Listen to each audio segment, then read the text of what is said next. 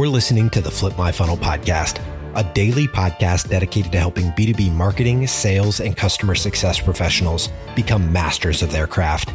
Today, you'll hear an episode from our Takeover Tuesday series. Every month, we ask a different practitioner or thought leader to host a series of interviews that cover a specific theme. Here we go. Sangram here. Welcome to another episode of Flip My Funnel podcast. If you've been listening to the Tuesday episode, this is our Takeover Tuesday by someone amazing. So this time it's going to be my good friend, Dave Lewis. He's already done 2 episodes. He's the CEO and founder of Demand Gen. He's written a book, his second book, Agents of Change. I can't wait for that to come out. Also runs a popular podcast you guys got to check out as you listen to him and follow him. The whole series is all about CMO insights, and he has interviewed Jen. He has interviewed a couple of amazing CMOs from beginning, somebody who's like first job as a CMO or first time thinking about it as a CMO, to someone who has been incredibly successful. So, Dave, I cannot thank you enough for just bringing this brilliant people to the Flip My Funnel podcast. Well, thank you, man. I appreciate it. You know, when you reached out to me towards the end of the year and you said, hey, Dave, would you be interested in doing several episodes on the Flip My Funnel podcast? I originally thought you were thinking as a guest. And when you said, no, I want you to host it and bring some of your contacts onto the program, I'm like, I'm all in. Absolutely. So it's cool that I can't believe we're already on episode number 3. Awesome. So you had already interviewed 2. And, you know, again, the first time when you had interviewed Jen, it was all about like the CMO role and the tech stack and what it takes to be. With Gene, you had Gene talk about the whole customer experience. Who do you have now that's going to blow our socks out? Well, on this program is Ruth Rowan, and Ruth is the CMO of Dimension Data. And I bet there's 2 types of people on this program: people who know Dimension Data and people who don't.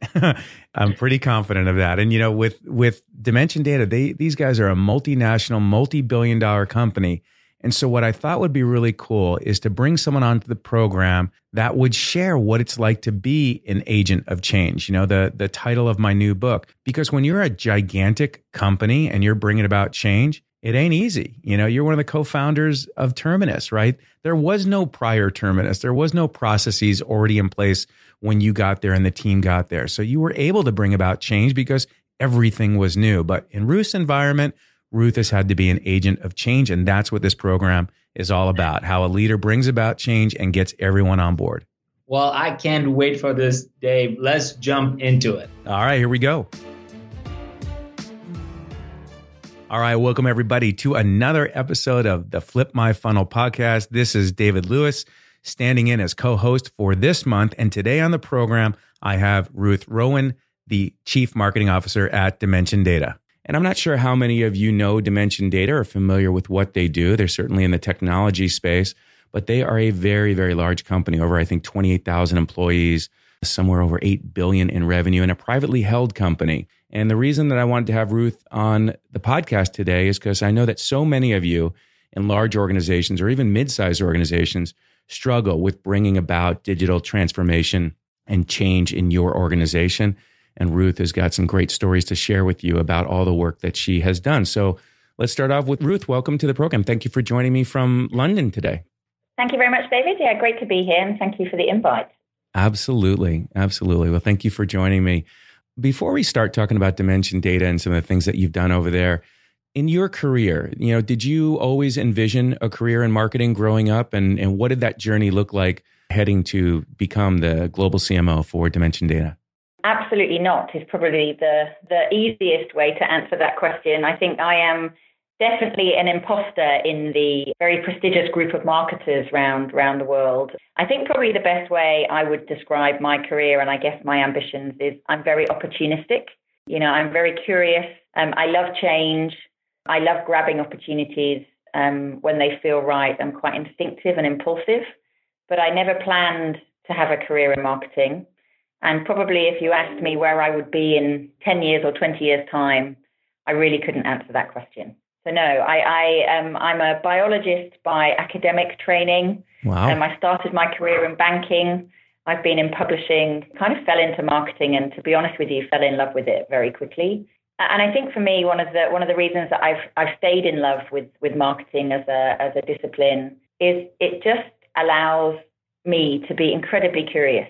and I think one of the things we do so well as a marketing community for the organizations that we work with is we're focused on the future, and we're focused on pulling our businesses into the future and making sure they're relevant in the future. And that, for me, I think is where the magic is in the work we do in marketing. And I think why I've stayed in love with this discipline over the last 20 or so years. I often feel, and I don't know if it's because I'm been in it my whole career, but that marketing has gone through as a function, probably the greatest transformation of any role or department inside an organization. Do you share that point of view, or do you think it's just because we're in it and the world's changing and we experience that change so much? Yeah, I mean, I think every function is changing. And I think just generally the pace of change in the world at the moment is accelerating. I think possibly we feel it more in marketing than potentially anywhere else in the business, because we're at the edge of the organization that faces into our customer or our client. And we all know just from our own lives that the world is changing faster than it ever has done before, with the advent of digital and the smartphone and data and the cloud and everything else that's changing, and artificial intelligence and the Internet of Everything that's being able to connect everything to everything else.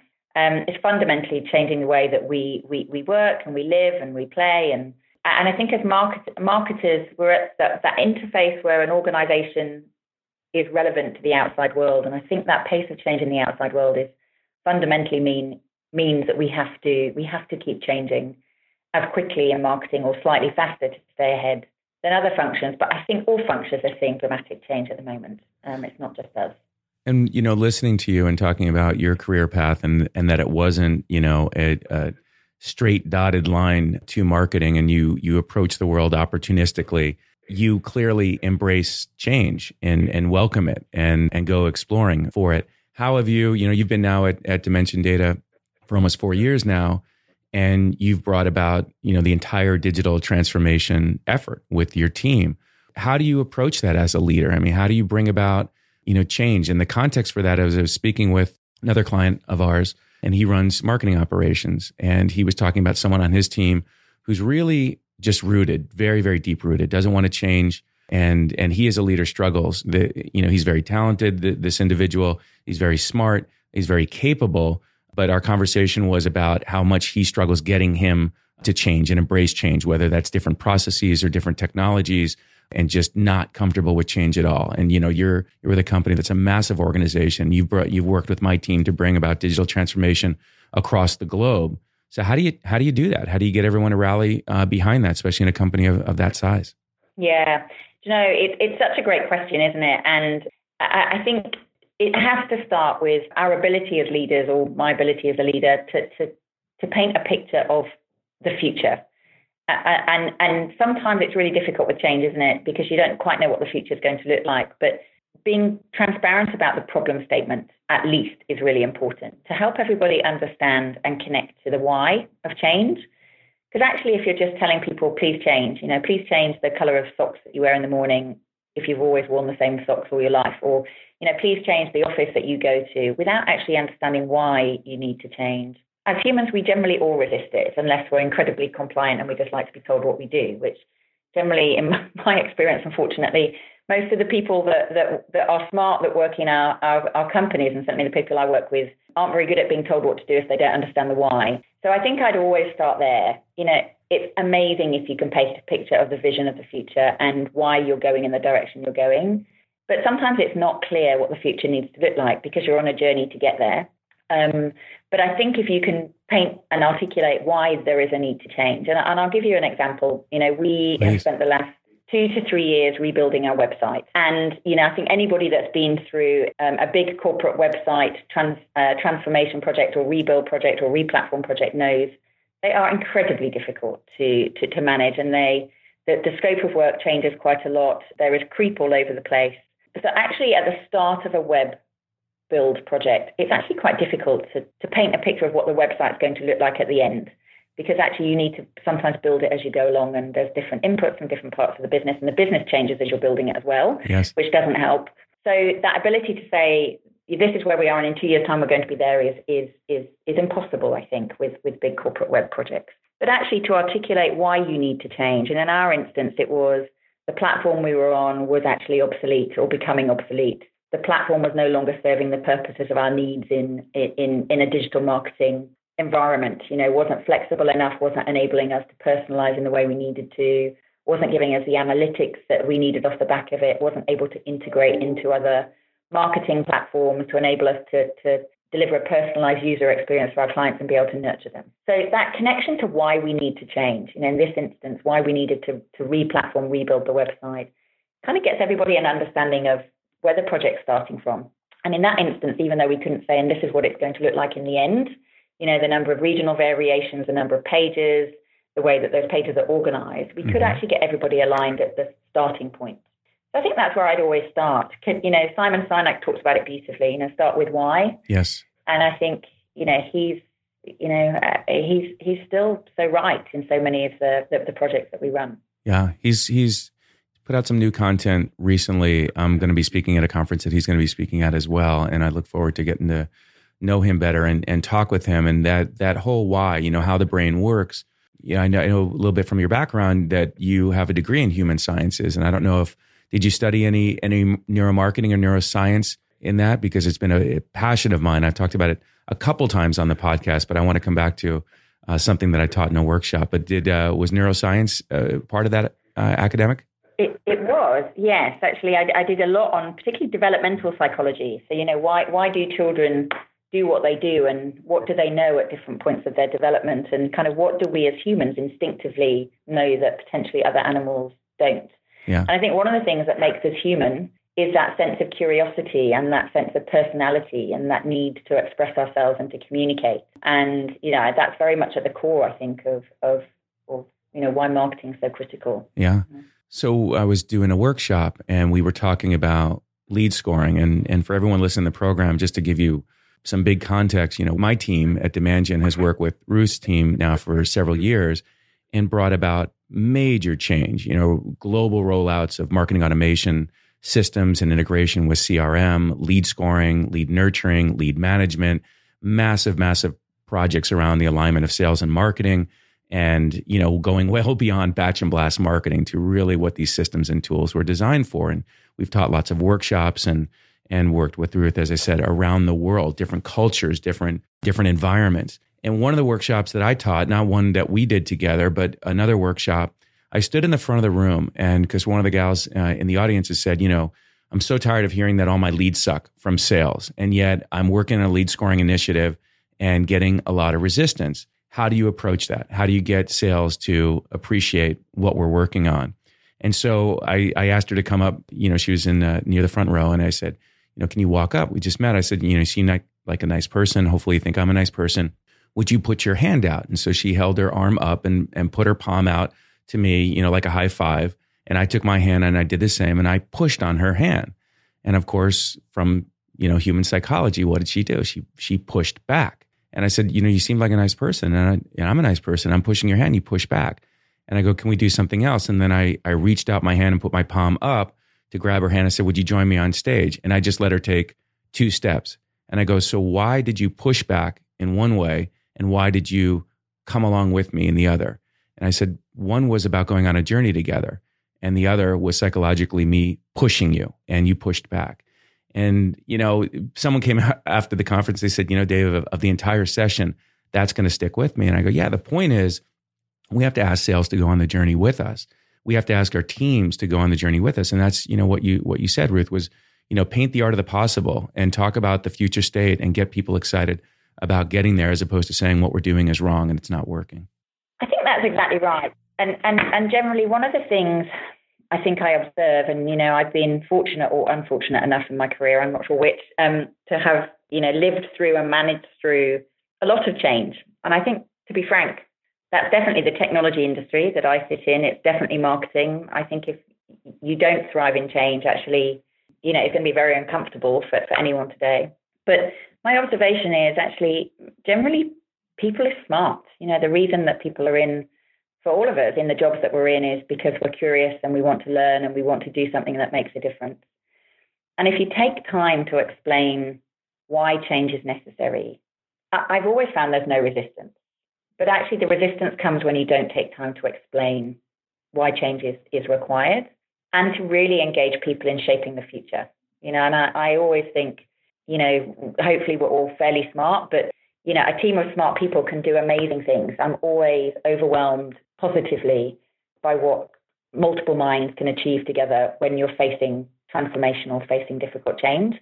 So my guidance would always be, when there's something you've got to do that is difficult and it involves change, get the smart people in a room, and don't feel you need to know the answer once you get those smart people in the room, but explain where you are and why change is needed, and brainstorm. That's just, I think some of the best sessions that we ever have, when you're brave enough, and certainly for me, as a leader, to say, we've got a problem and I don't know what the answer is, but let's try and figure out some options together. Absolutely. I'm working on a major initiative for next year for the company. And so as our CEO, and I don't wait always to the beginning of the year, but it just happens timing wise that we're rolling out some exciting new services for our clients. And, when I went to the leadership team and go to the organization and tell them we're expanding in these areas, it's, as you said, I start with the why, and I start with, what the pain points of our clients are and where this is coming from. Because no doubt I'm going to ask my team to learn and master other things that they either as a team have never done before or are going to do differently before. It's exciting, but it's certainly challenging. Let's talk about your change there. So again, been there for several years. How are things going? Are things where you wanted them to be now? And I guess part two of that is, to me, like, what does success look like? How do you know when you got there? So let's start off with how things are different from when you arrived to now, and then what success is going to look like. Yeah, well, that's a big question. So let me see if I can break down the answer a little bit. So, I think, as I said, it feels like change is our constant. So I don't think the destination of marketing transformation is ever reached. And I think getting comfortable with that, there's never going to be an end point where you go, oh goodness, thankfully, we're finished now. We're now in our final resting state, and this is how it's going to be forever. And thankfully that's the case, because I think we'd all be uncomfortable in a constant state of normality. But in terms of how things are going, when I've been in Dimension Data, as you said, for nearly 4 years. I came on board when the company was very successful. We are privileged to work with some of the world's largest organizations and some of the world's, not so large organizations, providing technology services for them in many different guises in all industries. And I know there are many people that listen to your podcast that have a very similar business. Yep. And we had very successful marketing. The company was growing, we're profitable. We had a good, loyal client base. We were clear on our brand and our proposition, and clear on what made us different. So I certainly wasn't inheriting a problem. But I think when I reflect back, certainly the conversations that I had with, through the interview process and why I joined, really, it felt that there was a job to do, because in the technology services industry, there's a lot of convergence at the moment.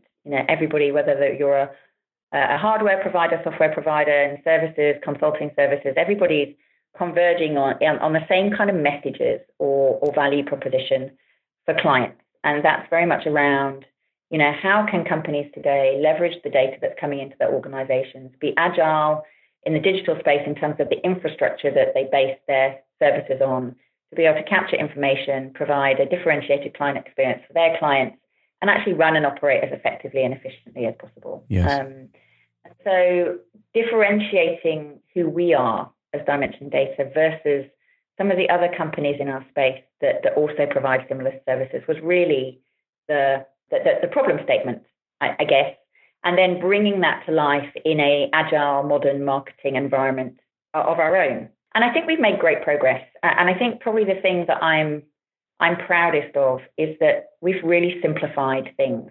And it's often the most difficult thing to do, I think, in any organization, particularly a big organization with, many countries and regions and multiple different product sets and services and stakeholders and industries and different ways of telling stories, is I think we've really made things simpler, simplified the value proposition, simplified how we think about our clients, simplified the client experience that we're trying to deliver for our clients, simplified how easy it is to do business with us. We've still got a lot of work to do. It's definitely not perfect, but also simplified how we go to market, what the relationship is between marketing and sales, and how ultimately we run our business. And that's not easy, There's a lot of different programs underpinning that approach that have brought that to life. And I think for me, the thing that has really driven that is just the quality of the people that have helped drive that transformation in our marketing organization, and of course in our wider organization, the partners and the agencies that we work with. And I hope in doing that we've made everybody's role have more purpose. Everybody feel like they're making more impact, and actually they understand their piece in a bigger puzzle in the organization and in the work that we do for our clients. Love it. You, your whole company helps companies with data. I want to talk about data a little bit, among other things. Yep. And it's amazing to see the size and scale of the company and still be a privately held company. And, you guys are a big, I don't even want to say sponsor. I mean, you're so involved in the Tour de France. And I look at, I'm a big drone guy, Ruth, in case you don't know that. I love drones. So when, Intel shows off their technology and they demonstrate all the drones flying in the sky, whether it's a Super Bowl or what have you. And I was just in New York City actually and saw the Rockettes for the, annual show. And they had, 50, 100 drones fly out over the audience. It was really cool. And so it's a way to take the invisible and make it visible, how innovative in technology. How did the whole Tour de France involvement, I wanted to call it sponsorship, but it's so much more than that. Was it a way to demonstrate the power of data? Because we as marketers, nobody wakes up in marketing. Well, certain people do in certain roles, but for the most part, marketing leadership doesn't wake up getting excited about illuminating data and embracing the power of data that we now have in marketing. And your company's part of your purpose, right, is helping companies with that. So how did the whole Tour de France thing come to be, and how does it work in terms of supporting the brand? Yeah, one of my favorite topics. And I agree. I really love what Intel are doing with drones. I think it's so cool. I saw something on YouTube the other day. I think it was at the recent Winter Olympics. The work they did with the Intel drone team there was just beautiful. So, I think that's definitely worth a shout out. So Tour de France, you're right, we have a partnership, is actually the language we use rather than sponsorship, with the Tour de France. So we're effectively the official technology partner. We provide technology services, whether that's networking capability, data center, cloud services, cybersecurity services, unified communication services, et cetera, for the people that run the Tour de France, as well as some other races, cycling races around the world. So we got involved really because they approached us. And they approached us with a problem, which is something we always love, that they were worried that the fan experience for sport was fundamentally changing. I think if we think about how we all watch sport, you generally have one eye on a television, or you may be sitting at your desk where you don't have one eye on the television, but you're kind of looking at what's going on in that sporting game, whether it's a cycling race or a soccer game or whatever, by looking at apps on your mobile phone or potentially following the action on a website. And so much of that with sport is driven by data in sport. And the Tour de France organizers very smartly realized that they had very little data connected to the race. Mm-hmm. And as a result of that, were potentially in danger of losing their fan base. And particularly with, millennials, we all talk about millennials a lot, coming on board with a very different way of behavior, of engaging with content. They really had woken up to the fact that it was time that the Tour de France cycling race was digitized. And they wanted to work with a partner that could help them do that. So that was kind of the problem statement that they brought to us. Now, cycling is probably one of the last sports, and certainly the Tour de France is probably the last greatest sporting event annually to digitize. There's plenty of sports around the world that had digitized much earlier, with plenty of data coming off players or athletes already. And cycling was very late to digitize, and certainly this race. And I think really there was one main blocker that was stopping this race being relevant in the digital age, and that was whereas the 3,000 or so kilometers that make up the cycling route of the Tour de France, these brave athletes and cyclists every year set off on about a 3,000 kilometer race every July. Yeah. It's the most beautiful countryside in Europe, but unfortunately it's not the most connected countryside in Europe, and not even is there no Wi-Fi, there's often in many places no mobile phone reception. Right. Yeah. So the ability for this race to digitize, to get data from the bike to talk about the race, was actually being held back by the lack of connectivity. And so I love to say this because it makes it sound so simple, and I really don't think it was, and I don't in any way mean to undermine my colleagues that have been delivering the technical capability here. But really, we solved the networking problem, which is how do you get data off the bikes in real time so that you can understand where every rider is at any point, how fast they're going, what kind of gradient they're on, so you can start to tell stories about what's going on in the race. So that wherever in the world you are and whatever device you're on, you can understand what's happening. And if you're a fan of Chris Froome or Mark Cavendish or a rider that's local to your country, you can actually follow that rider versus everyone. And that's essentially what we've been doing for the Tour de France for the last 4 years. And for us, the decision to get involved was actually very simple. There was a technology problem to solve. The technology problem in solving it actually brought to life all of the core value propositions that we deliver to clients, whether they're cycling race owners or banks or retailers or manufacturers. And hence, we just had the opportunity to tell a story. We had great content. And because of that, it gave us an opportunity to engage in a very different way around the world. It's impressive. It's a the scale of that is enormous. When we did it the very first time with you, as you probably remember, my team during our client review cycles, they said, okay, so we've got this major project coming up with Dimension Data, and we're going to be doing all their daily campaigns, all their daily emails around the event.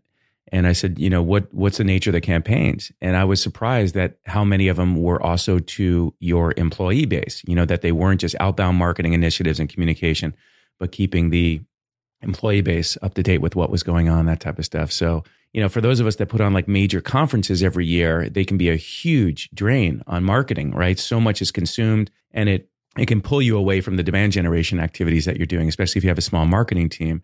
And the commitment that your whole marketing team has to, making sure that event is successful is really, it's impressive, and that you guys do it well. I got a couple more questions for you if you got a few more minutes. I wanted to ask a question, Ruth. How do you think marketing is perceived today versus how it was in the past? And I mean there at Dimension Data more than externally.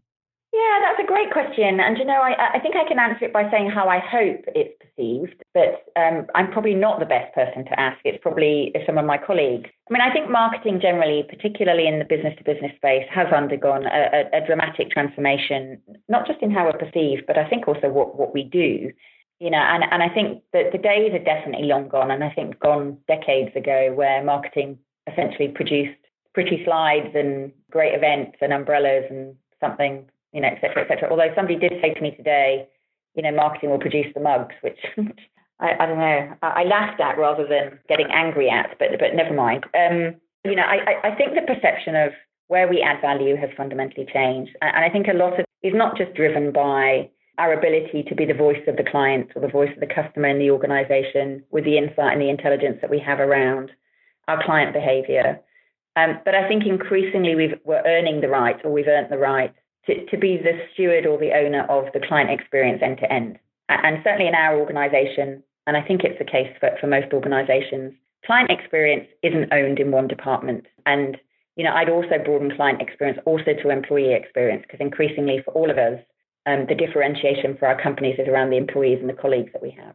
So I think now there's an acceptance that marketing is the steward or the owner of the end-to-end client experience or employee experience, that we are working closely with and dependent on colleagues from around the business to drive that and to make sure that we're constantly improving that. We're focused on the areas that we can make the most improvements, and that we are calling out and emphasizing our points of differentiation around the areas that we're strongest in. And I think a lot of that is underpinned by the fact that we now are so data rich and hopefully also insight rich because of the technologies and the platforms that we use to understand what's going on in our businesses and to understand how our client and employee behavior is changing. And I'll give you an example.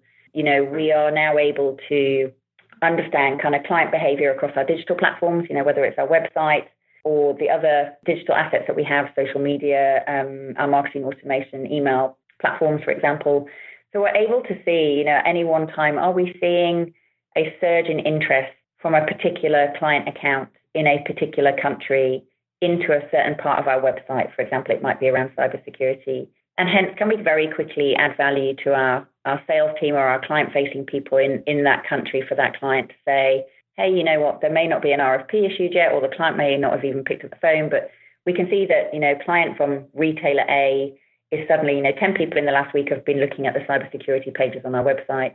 We think potentially there's an opportunity to make a quick phone call and make sure that we're ahead of the curve in what we're doing. And I think that changed the perception of what we do and how we add value to the business.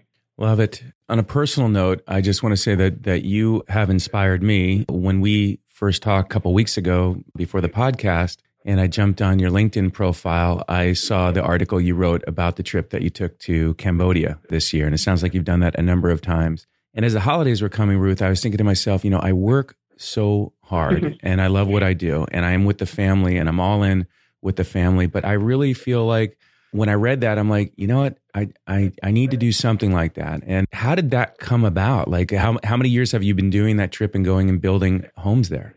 Yes, thank you. I mean, thank you for reading it. Sometimes you write these blogs, or I write these blogs, and I think I never know if they're of value to anyone or interesting. So thank you for reading it. In fact, before you answer, I just say, it's funny how like little things stick out. You make a reference to Pret a Manger, and I love Pret a Manger. Like my wife always gives me a hard time when we're driving down the street. We don't have them really very much in California.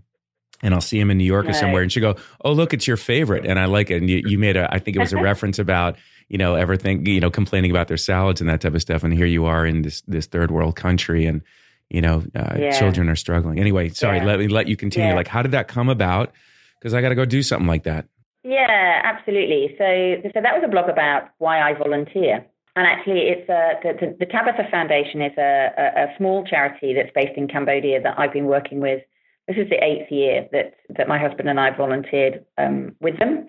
And it really came about from my previous role. We were looking for a relevant charity in the Asia Pac region where I used to live that we could align to as a corporate. We worked with the Tabitha Foundation, and we were really looking for something that not only felt like it was needed and added value, but also that you could engage people in terms of volunteering activities. So raising money, but also volunteering and getting involved. And personally, I absolutely love Cambodia. There's something in my heart that's connected to that country. I love the people. I love the food. The scenery is beautiful. It's just a wonderful, wonderful country. And obviously one of Asia's poorest countries and one of the world's poorest countries. And this sense of privilege that we have in the roles that we do and the jobs that we have and the relative wealth that we have, it's incredibly grounding for me. It always helps give me perspective. Sometimes we get wound up about, something that's happened at work or, budget that we've not got or a campaign that's not gone very well or somebody that's not doing what you want them to do and probably not explained why you want them to do it to our earlier conversation or, maybe you haven't got the job that you wanted or the project ownership that you wanted, whatever. And it always brings me back to this sense of perspective, the consequence of where we've been born, the education that we've had access to, the access to healthcare that we've had through our lives, the ability to have climbed so far up that hierarchy of needs that Maslow talks about. Right. It just, you go into the environment where, in this instance, the volunteering work that I do in Cambodia, there's often no running water, no electricity. There's very few people that live above the age of 50. Their mortality rate is still very high, and in infant mortality rate, still very high. 1 in 5 children still dying before the age of 5. Wow. It just gives you context of just how lucky we are. And so, when you're arguing with a colleague about a certain program campaign, or as we've just discussed about, the perception of marketing by the sales team, it just makes it puts it all in context for me and just makes me incredibly lucky for the things that we often really take for granted. And I think that's important. Perspective is really important in life and very grounding and very humbling. And I'll give you another example. Through the work that we do in cycling with the Tour de France and also with the team, we work at Dimension Data with a charity called Quebecer. Quebecer actually provides bicycles to a lot of school kids to help them go to school, but also people that work in the communities, health workers and entrepreneurs to just help make their lives a little easier. And I was at a Quebecer bike handover ceremony a couple of weeks ago in a slum just outside of Cape Town. 2.5 million people living in the slum. It has the highest murder rate of anywhere in the world. It's quite an intimidating place to go. But actually the people that we met there that were involved in the handover were some of the warmest, nicest, happiest people I've met. And again, that gives context of, where you see kids that are so happy, they are playing football with a potato. They're not aware of what they don't have. They're just focused on what they do have. Sometimes I find it very challenging. Sometimes we make ourselves unhappy with wealth. And again, it's just context of being grateful for what you've got. Definitely a great message. And thank you for inspiring me. I just want to say, while I have you, before we wrap up, thank you so much for bringing my team into your team, and over the past several years working together. I know that Tom Svec and the rest of the crew really enjoys the engagement. It's all about the people, the projects. You don't, over time, you don't necessarily remember the projects and the details and all the little elements, but you do remember the experience and you do remember the people, and they are always commenting how they feel such a great extension of your team. So thank you for that. It's been fun. Great. And thank you. Thanks for the opportunity. It's been great to chat. Absolutely. All right. That's going to do it. Look forward to connecting with all of you on the next episode. Take care. You've been listening to the Flip My Funnel podcast. To make sure that you never miss an episode, subscribe to the show in your favorite podcast player. If you have an iPhone, we'd love for you to open the Apple Podcasts app and leave a review. Thank you so much for listening. Until next time.